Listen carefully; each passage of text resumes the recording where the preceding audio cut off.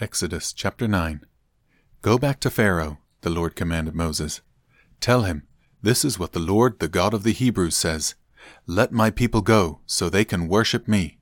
If you continue to hold them and refuse to let them go, the hand of the Lord will strike all your livestock, your horses, donkeys, camels, cattle, sheep, and goats, with a deadly plague. But the Lord will again make a distinction between the livestock of the Israelites and that of the Egyptians. Not a single one of Israel's animals will die. The Lord has already set the time for the plague to begin.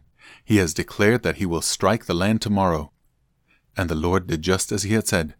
The next morning, all the livestock of the Egyptians died, but the Israelites didn't lose a single animal. Pharaoh sent his officials to investigate, and they discovered that the Israelites had not lost a single animal. But even so, Pharaoh's heart remained stubborn, and he still refused to let the people go. Then the Lord said to Moses and Aaron, Take handfuls of soot from a brick kiln, and have Moses toss it into the air while Pharaoh watches. The ashes will spread like fine dust over the whole land of Egypt, causing festering boils to break out on people and animals throughout the land.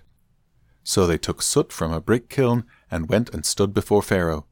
As Pharaoh watched, Moses threw the soot into the air, and boils broke out on people and animals alike. Even the magicians were unable to stand before Moses, because the boils had broken out on them and all the Egyptians. But the Lord hardened Pharaoh's heart, and just as the Lord had predicted to Moses, Pharaoh refused to listen. Then the Lord said to Moses, Get up early in the morning and stand before Pharaoh. Tell him, This is what the Lord, the God of the Hebrews, says. Let my people go so they can worship me.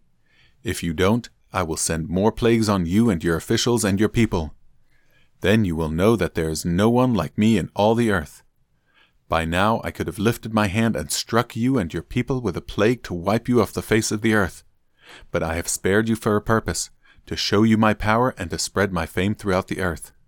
But you still lord it over my people and refuse to let them go. So tomorrow at this time I will send a hailstorm, more devastating than any in all the history of Egypt.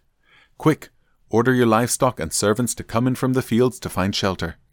Any person or animal left outside will die when the hail falls. Some of Pharaoh's officials were afraid because of what the Lord had said.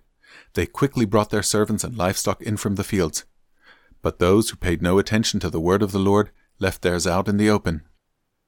Then the Lord said to Moses, Lift your hand toward the sky so hail may fall on the people, the livestock, and all the plants throughout the land of Egypt. So Moses lifted his staff toward the sky, and the Lord sent thunder and hail and lightning flashed toward the earth. The Lord sent a tremendous hailstorm against all the land of Egypt. Never in all the history of Egypt had there been a storm like that, with such devastating hail and continuous lightning. It left all of Egypt in ruins. The hail struck down everything in the open field, people, animals, and plants alike. Even the trees were destroyed. The only place without hail was the region of Goshen, where the people of Israel lived. Then Pharaoh quickly summoned Moses and Aaron. This time I have sinned, he confessed. The Lord is the righteous one, and my people and I are wrong. Please beg the Lord to end this terrifying thunder and hail. We've had enough. I will let you go. You don't need to stay any longer. All right, Moses replied. As soon as I leave the city, I will lift my hands and pray to the Lord. Then the thunder and hail will stop, and you will know that the earth belongs to the Lord. But I know that you and your officials still do not fear the Lord God. All the flax and barley were ruined by the hail, because the barley had formed heads and the flax was budding. But the wheat and the emmer wheat were spared, because they had not yet sprouted from the ground.